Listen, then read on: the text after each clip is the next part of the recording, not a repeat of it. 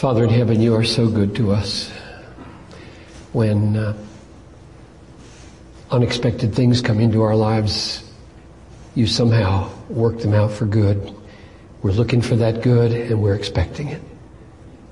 So I pray for your help now in this seminar, that I would be anointed to speak truth and to speak it in a way that would be faith-building and hope-enlarging and vision-giving and life-enhancing and Christ-exalting and God-centered and joy-producing. So come and rest upon all who are in this room, I pray, for a listening ear and a sensitive heart. Magnify your Son, Father, as we work together on these things. In Jesus' name, amen. Well, I love this seminar, and there are a few things I like talking about more than Christian hedonism, which is what this is about. It's a liberating and devastating topic. To be told that you not only may, but should pursue your joy in everything lands on you, me anyway, with amazing liberation. Really? This is too good to be true. I thought I was supposed to deny that, and you're telling me that no, you don't deny it, you glut it. And then on the other hand, which we'll see, to be told that you must delight in God above all things when you in fact don't is devastating, scary. I've seen it for now 30 years. I've seen it do both. I've seen it absolutely decimate people. And I've seen it set so many free. And both probably are necessary somewhere along the way, because we're not wired to delight in God. We're wired to delight in television and food and sex and fame and friends and family. And then somebody comes along and says, you not only may pursue your joy in God, you must, and you must have more joy in Him than you have in anything, or you're an idolater, is devastating, depending on where your heart is. So I love to talk about it, and I hope I can say it in a way that you don't feel like burdens are added to your life, but lifted from your life. I got a letter last December, I think it was. And I brought it along because it so encouraged me that God is still using the truths of Desiring God, the book, in amazing ways in people's lives. And this woman who's in her 30s wrote this 3-page letter to me to thank me. And I'm only going to mention a paragraph or two. She lost her children because of her drunken condition. Her husband committed suicide. This is 8 years ago. And she was devastated at having lost him, having lost her children, being an alcoholic and a heroin addict and a sex addict, and at one point gained 100 pounds. And so that you catch the scenario of misery.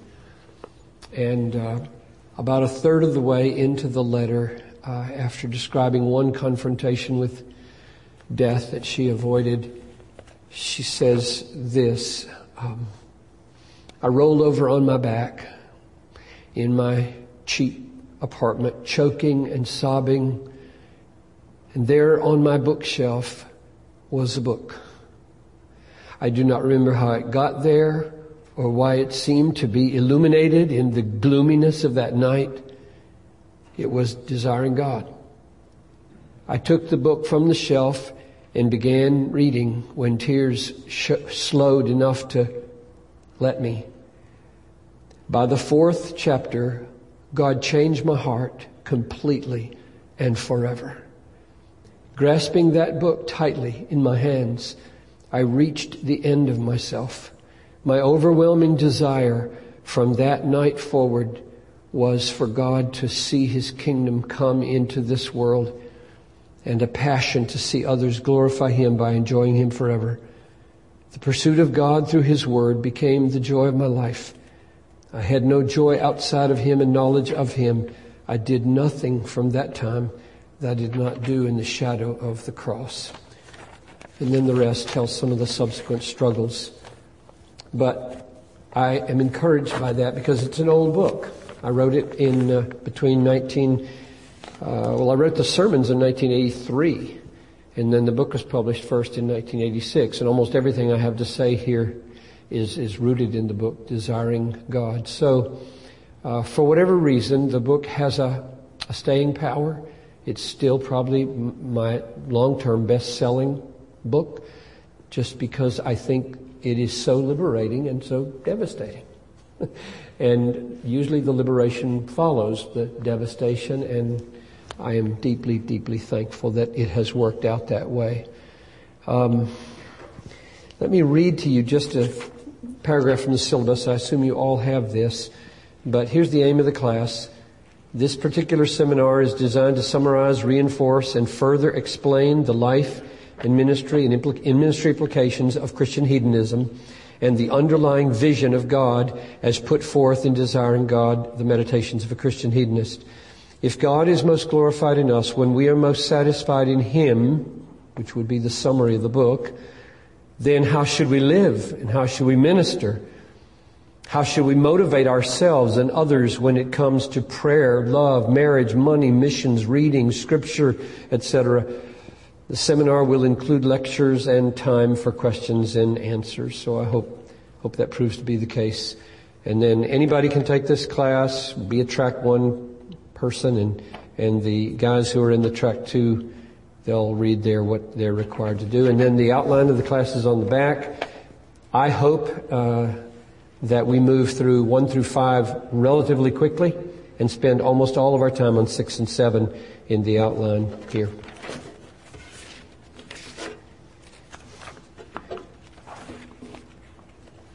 Let me put on the overhead the mission statement of our church, because I don't do these seminars just willy-nilly. Anything I write, anything I preach, I see through and put through the lens, the grid of this mission statement. We exist to spread a passion for the supremacy of God in all things, for the joy of all peoples, through Jesus Christ. Now that mission statement came into existence in 1995. Christian hedonism came into existence way earlier. So I didn't choose to be a Christian hedonist because I live by this. I formulated this for myself and for the church with a lot of people tweaking it in a committee of 23 people that worked for a year and a half to decide who is Bethlehem, what are we about, and this grows out of the convictions of Christian hedonism and aims at it, and you can see it. We aim to spread a passion. Now, spread means we're not into this for ourselves alone, because we've learned that people who live for themselves alone aren't happy people. It is more blessed to what than to receive? Well, then, if you want to be blessed, you better be a spreader. You better live for others. You better be outside of yourself. The people who stand in front of the mirror all day long trying to like what they see are going to be sad people. But if you give your life away, forget self-consciousness, pour yourself out for others, your heart will expand with capacities of joy you never dreamed. So spreading is Christian hedonist plus. What we aim to spread is a passion, not just knowledge. We want people to feel something about Jesus, be convinced about something, and to be joyful about Him. A passion for the supremacy of God. This is really, really big, because God is really big, and we'll see why that's so crucial. That The supremacy of God puts Him at the center, and our passions in Him and for Him are what make Christian hedonism what it is. In all things, I hope Bethlehem doesn't limit our understanding of God's supremacy to just churchy stuff. It has to do with politics, as you'll hear this weekend with regard to pro-life stuff. It has to do with family. It has to do with work. It has to do with science. It has to do with everything. God is supreme everywhere completely. For the joy of all peoples. So we're pursuing the joy of all peoples because that's what the Bible says we're supposed to do. Let the nations be what? Glad. That's a command that designates what missionaries are for in the Psalms. And it's all through Jesus Christ. So, just to let you know that the mission statement of our church, I pray, even though I know a lot of you are not from Bethlehem, will be advanced through seminars like this.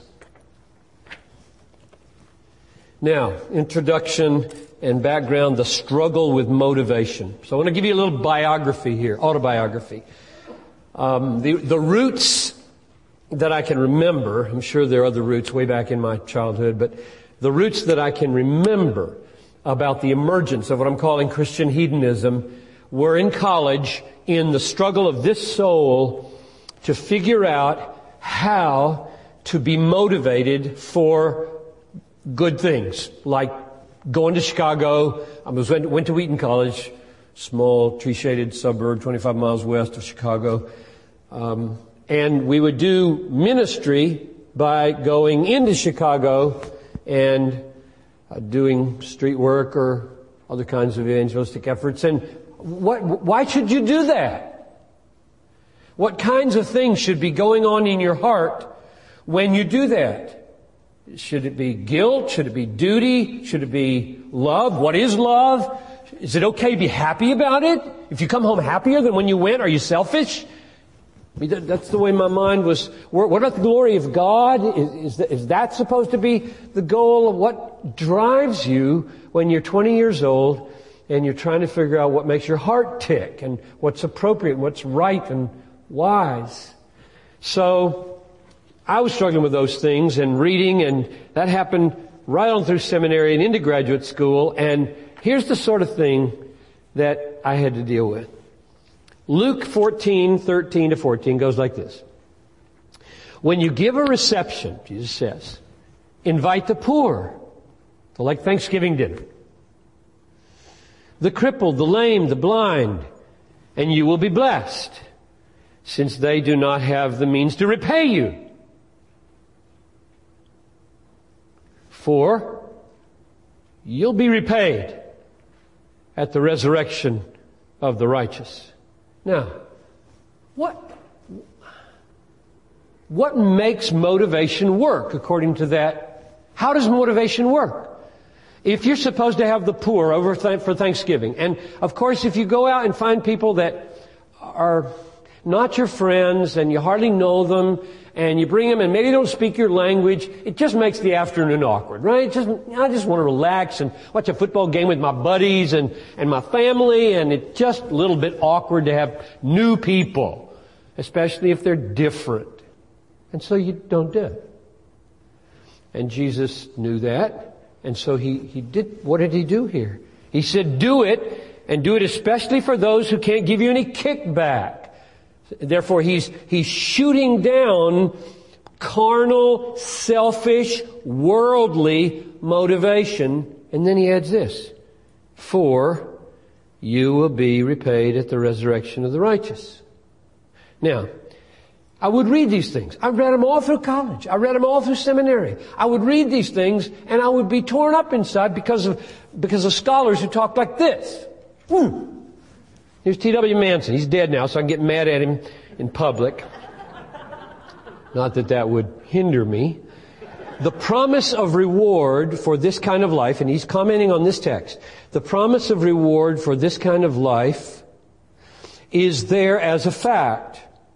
You do not live this way for the sake of reward. If you do, you are not living this way, but in the old selfish way. I just threw up my hand. I read stuff like that. I said, what? Why didn't he say it? I mean, what's Jesus doing, toying with us with this for? If that's true, if what you just said is true, why did he say that? He said, have the poor and the crippled and the lame and the blind come over for dinner, for you will be repaid at the resurrection. And then Manson comes along and says, now forget that he said that. Don't let that have any motivational power in your life. No. Jesus is not a bad teacher. He's a good teacher.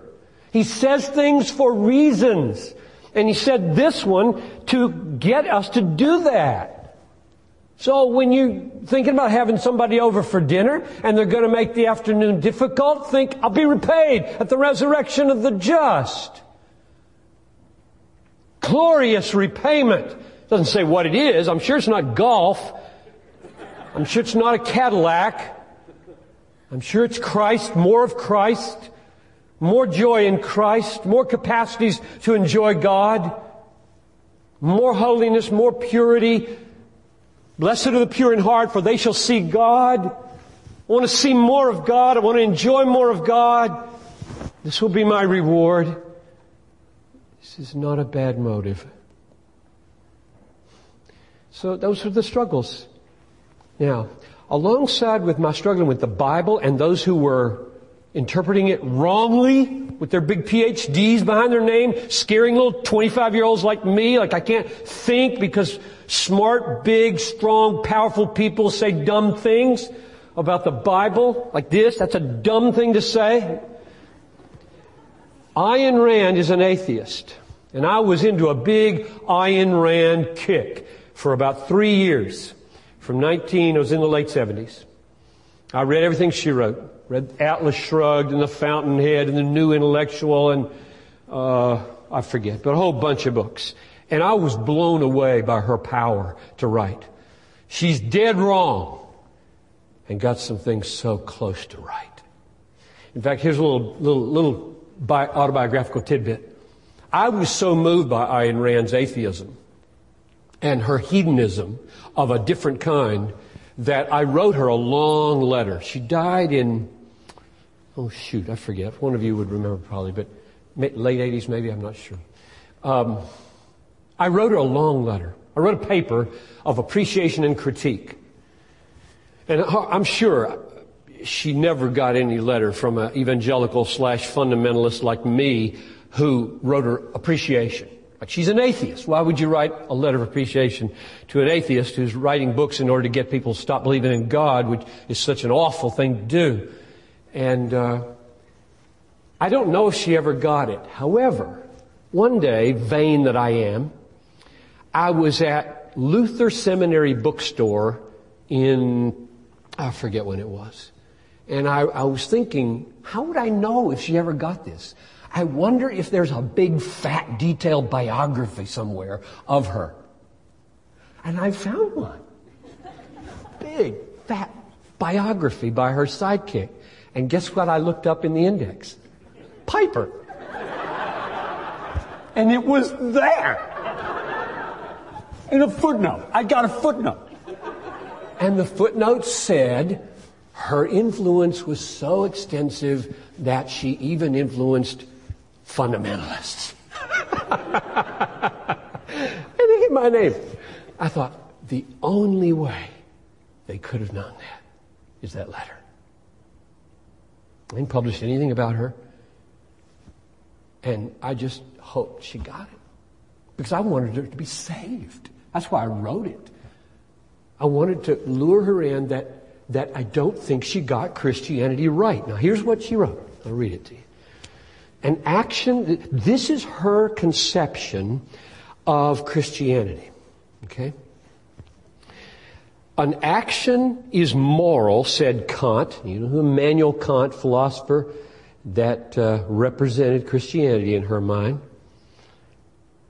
An action is moral, said Kant, only if one has no desire to perform it.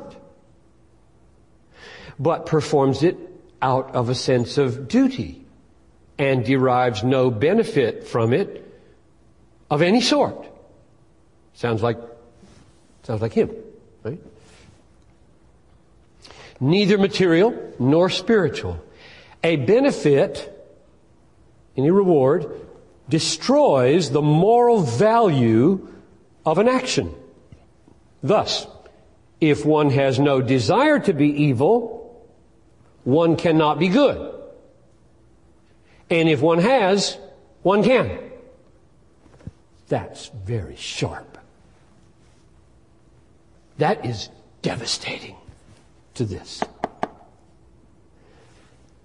She's right.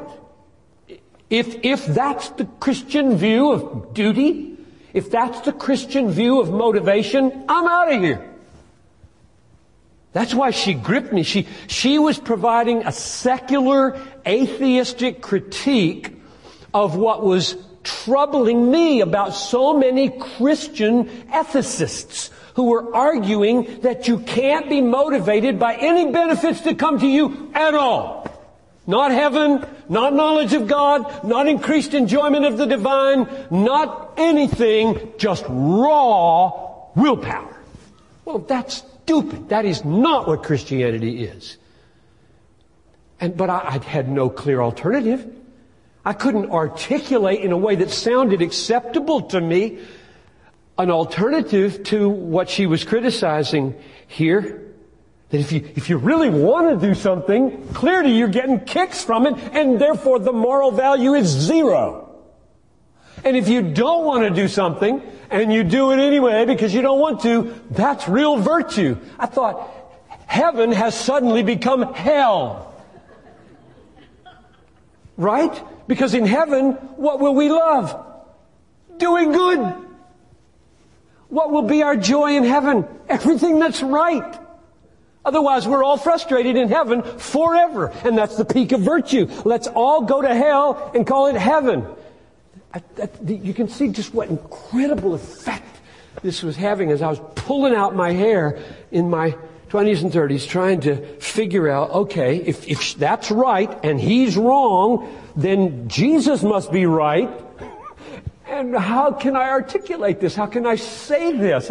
I've got to reread my whole Bible because I breathe in the air of Immanuel Kant. And frankly, I think the air of Immanuel Kant still is destroying thousands of worship services for a lot of people. Because they have the notion that the higher the act in terms of significance, the less of self-gratification there should be in it, and therefore the way to worship is stoically and dutifully. And that takes the heart out of worship and ruins it.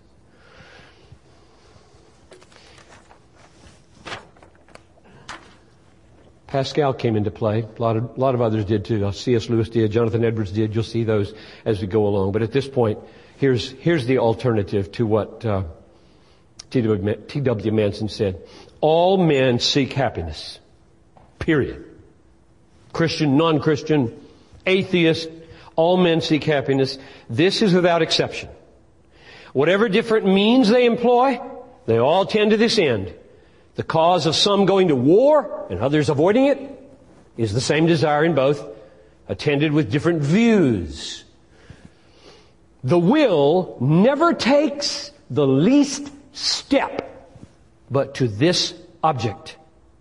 This is the motive of every action, of every man, even those who hang themselves. I think that's true. Therefore, sanctification, becoming holy, becoming Christ-like, being born again, does not consist in stop wanting to be happy. It consists in a whole new set of what makes you happy. That's what it means to be born again. All these things were making you happy, driving you, making your will go this way. You're born again. New worlds open up to you.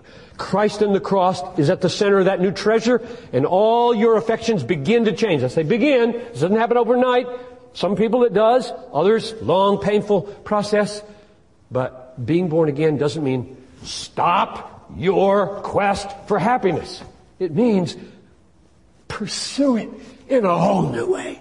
Because now there's a new you in there that's got different taste buds.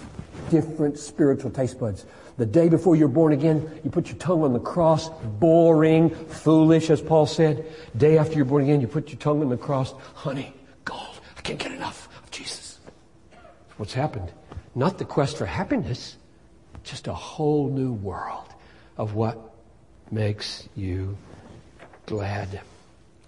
So that's the struggle that I was in, and Christian hedonism is the outcome of all these struggles. And here's the summary of it. If you want a 5-statement summary of what do I mean by Christian hedonism, these would be some of the pieces, the main ones. Number 1, the longing to be happy is a universal human experience and is good, not sinful. I think your desire to be happy is equivalent to your getting hungry for food. Okay? It's a given with your humanity. If you don't have it, you're dead. Literally. You will die. You'll curl up in a bed. This is what in the worst forms of depression, right? You don't have any, you just disappear in bed because your soul is dying. It's a horrible thing.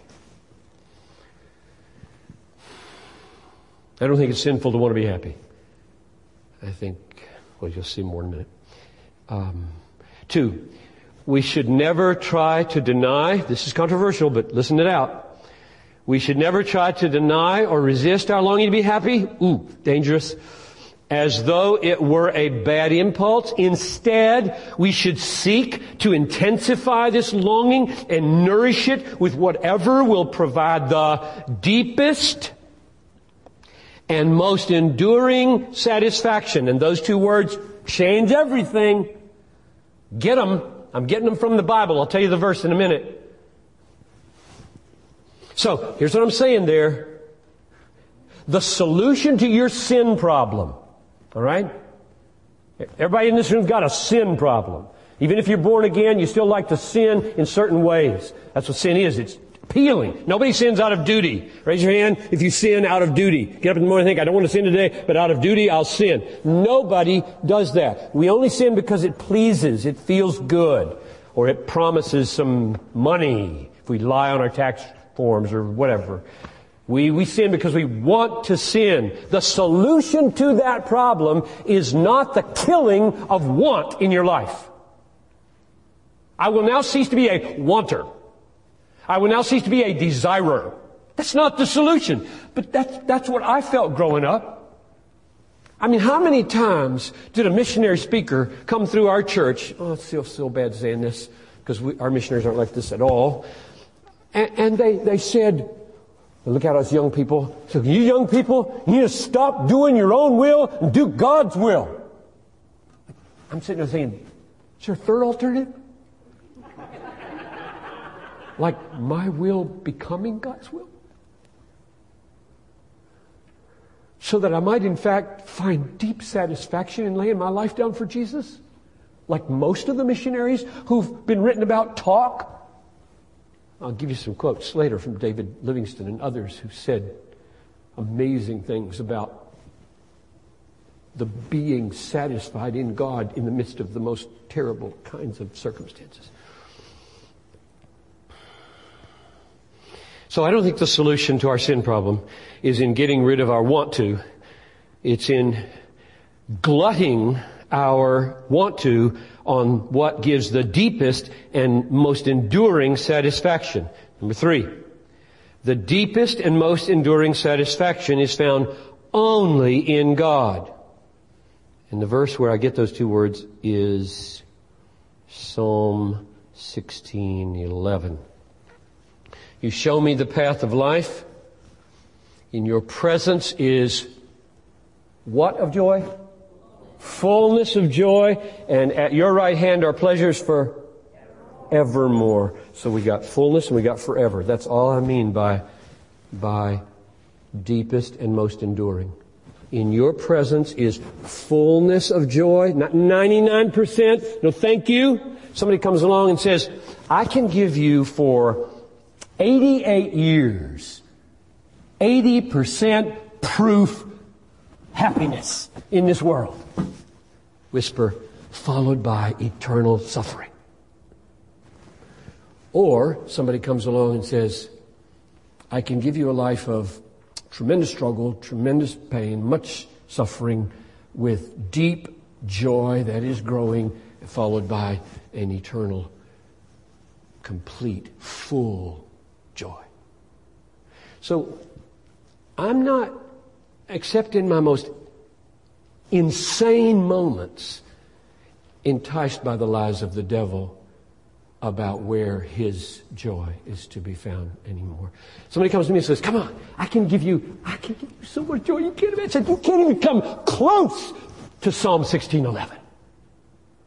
Full. You give me full? Come on, give me full. Where are you going to give me full? Except in Psalm 16:11. Money? Ha! More people jump off the Coronado Bridge in San Diego than off the Brooklyn Bridge in New York. You probably, what has that got to do with anything? The Coronado Bridge is ritzy. People only go over there to go to homes that cost $3 million. In Brooklyn, poor people cross that bridge. Ordinary people. Poor people don't kill themselves. Rich people kill themselves. So you're telling me money is going to do this? Statistically, you don't have a leg to stand on. Sex? How many diseases shall I get? And on, the lies that are given to us. I said, no thank you, no thank you, no thank you. To be born again is to discover Christ as an all-satisfying treasure and never to be able to leave Him again. You may battle. At any given point, you may battle with a particular thing you shouldn't do. But the big picture is, I'm not leaving Him. If I stumble and fall on this thing, I'm kicking it in the teeth that night, repenting, getting right with Jesus, and fighting this fight again. Because I have discovered where the treasure is. That's number 3. The happiness we find in God reaches its consummation when it expands to meet the needs of others in the manifold ways of love. Now, we're going to spend a good bit of time on this tomorrow. But here, just a little snapshot of what I'm saying. 1977, I published an article in His Magazine. Anybody remember the IV publication, His Magazine? Okay. It was called, I gave it the title, Holy Hedonism. And to my utter dismay, they put a big Marilyn Monroe set of lips on the page. Yes. I looked at the artwork and I said, they missed it. They just totally missed it. That was not the point, not helpful. The article represented my effort to ask, okay, you've just spent several years of your life in college and seminary and now in my early graduate school in Bethel teaching days, nailing down the biblical foundations of vertical hedonism, namely Psalm 16:11. In your presence is fullness of joy. At your right hand are pleasures forever. And now the question becomes, what now? Am I a cross-legged Buddha sitting under a tree enjoying God and letting the world go to hell? What good is that in a world like this? That was my next struggle. What is this deep, sweet, powerful enjoyment doing here? Like this. And if it doesn't do anything here, clearly it's got to be unbiblical, because the Bible is all about love, right? Love fulfills the whole law. So if you're not a loving person, you're breaking every rule in the book. So my next challenge was the challenge stated here. That's the result of many years. I mean, can you believe that's something so simple as the result of many hard-headed years? What I'm saying there is, When God comes to you and shows you himself and changes your heart so he and his word and his glory are your delight, you become like a high pressure zone walking through the world. This is a weather analogy. I'm not a weatherman, but I think this works. You become like a high pressure zone. You move through the world. Other people without God are low pressure zones. There's emptiness out there. And you've got this high pressure zone because God is deeply satisfying you. When a high pressure zone bumps up against a no pressure zone, what's created? Anybody know? I probably got it all wrong. Wind. Wind blows. It moves from high to low, right? It fills the void. And in doing it, gets bigger. If this doesn't work meteorologically, it does spiritually, so forget the analogy. Okay? I'm a high pressure zone. I'm bursting with what God is showing me about himself, and I'm loving him and I'm enjoying him, and I'm bumping into people around my family and around the neighborhood and around church and in the world, and they don't know him, they don't love him, they're trying to be satisfied with low, crummy stuff, their low pressure zone, it's not working in their lives, and a wind is created that goes out into them and what's that wind called biblically? Am I know? It's called love. It's called love. I'm sure it's got other names. You're probably right. But it's called love. Now here's the deal. Love is not just the effect of my joy. I'm going to argue big time it is, because the Bible does. Lots of places that love is the overflow of joy in God. But I'm arguing here that it's the expansion and consummation of joy in God. And therefore, this love is moving out, questing for being bigger, which means I'm still a hedonist. If you ask me, if I come to visit you in the hospital or wherever you might have a need, and you say, why did you come? A bad answer is, I didn't want to come, but I have a duty to. That's a bad answer. What effect does that have on you? You don't feel more loved than if I say, as a pastor to you, somebody who knows you, cares about you, you don't feel more loved by that than my saying, I find that when I am pouring my enjoyment of God into you at this moment of your need, my joy in God gets bigger. And therefore, I'm here to maximize my joy in your joy. Do you think at that moment that person would say, you are so selfish. I can't believe how selfish you are, Pastor, because you just are seeking your joy. It doesn't compute that way, because when you are seeking your joy in the joy of another, as yours is expanding to go into them and make yours bigger, they feel loved. They don't feel like your wanting to be there makes you less loving. This doesn't work like that. We got lots of work to do on that. This is just summary. We'll come back to it.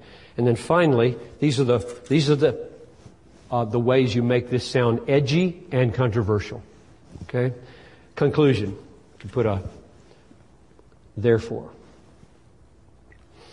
To the extent we try to abandon the pursuit of our own pleasure,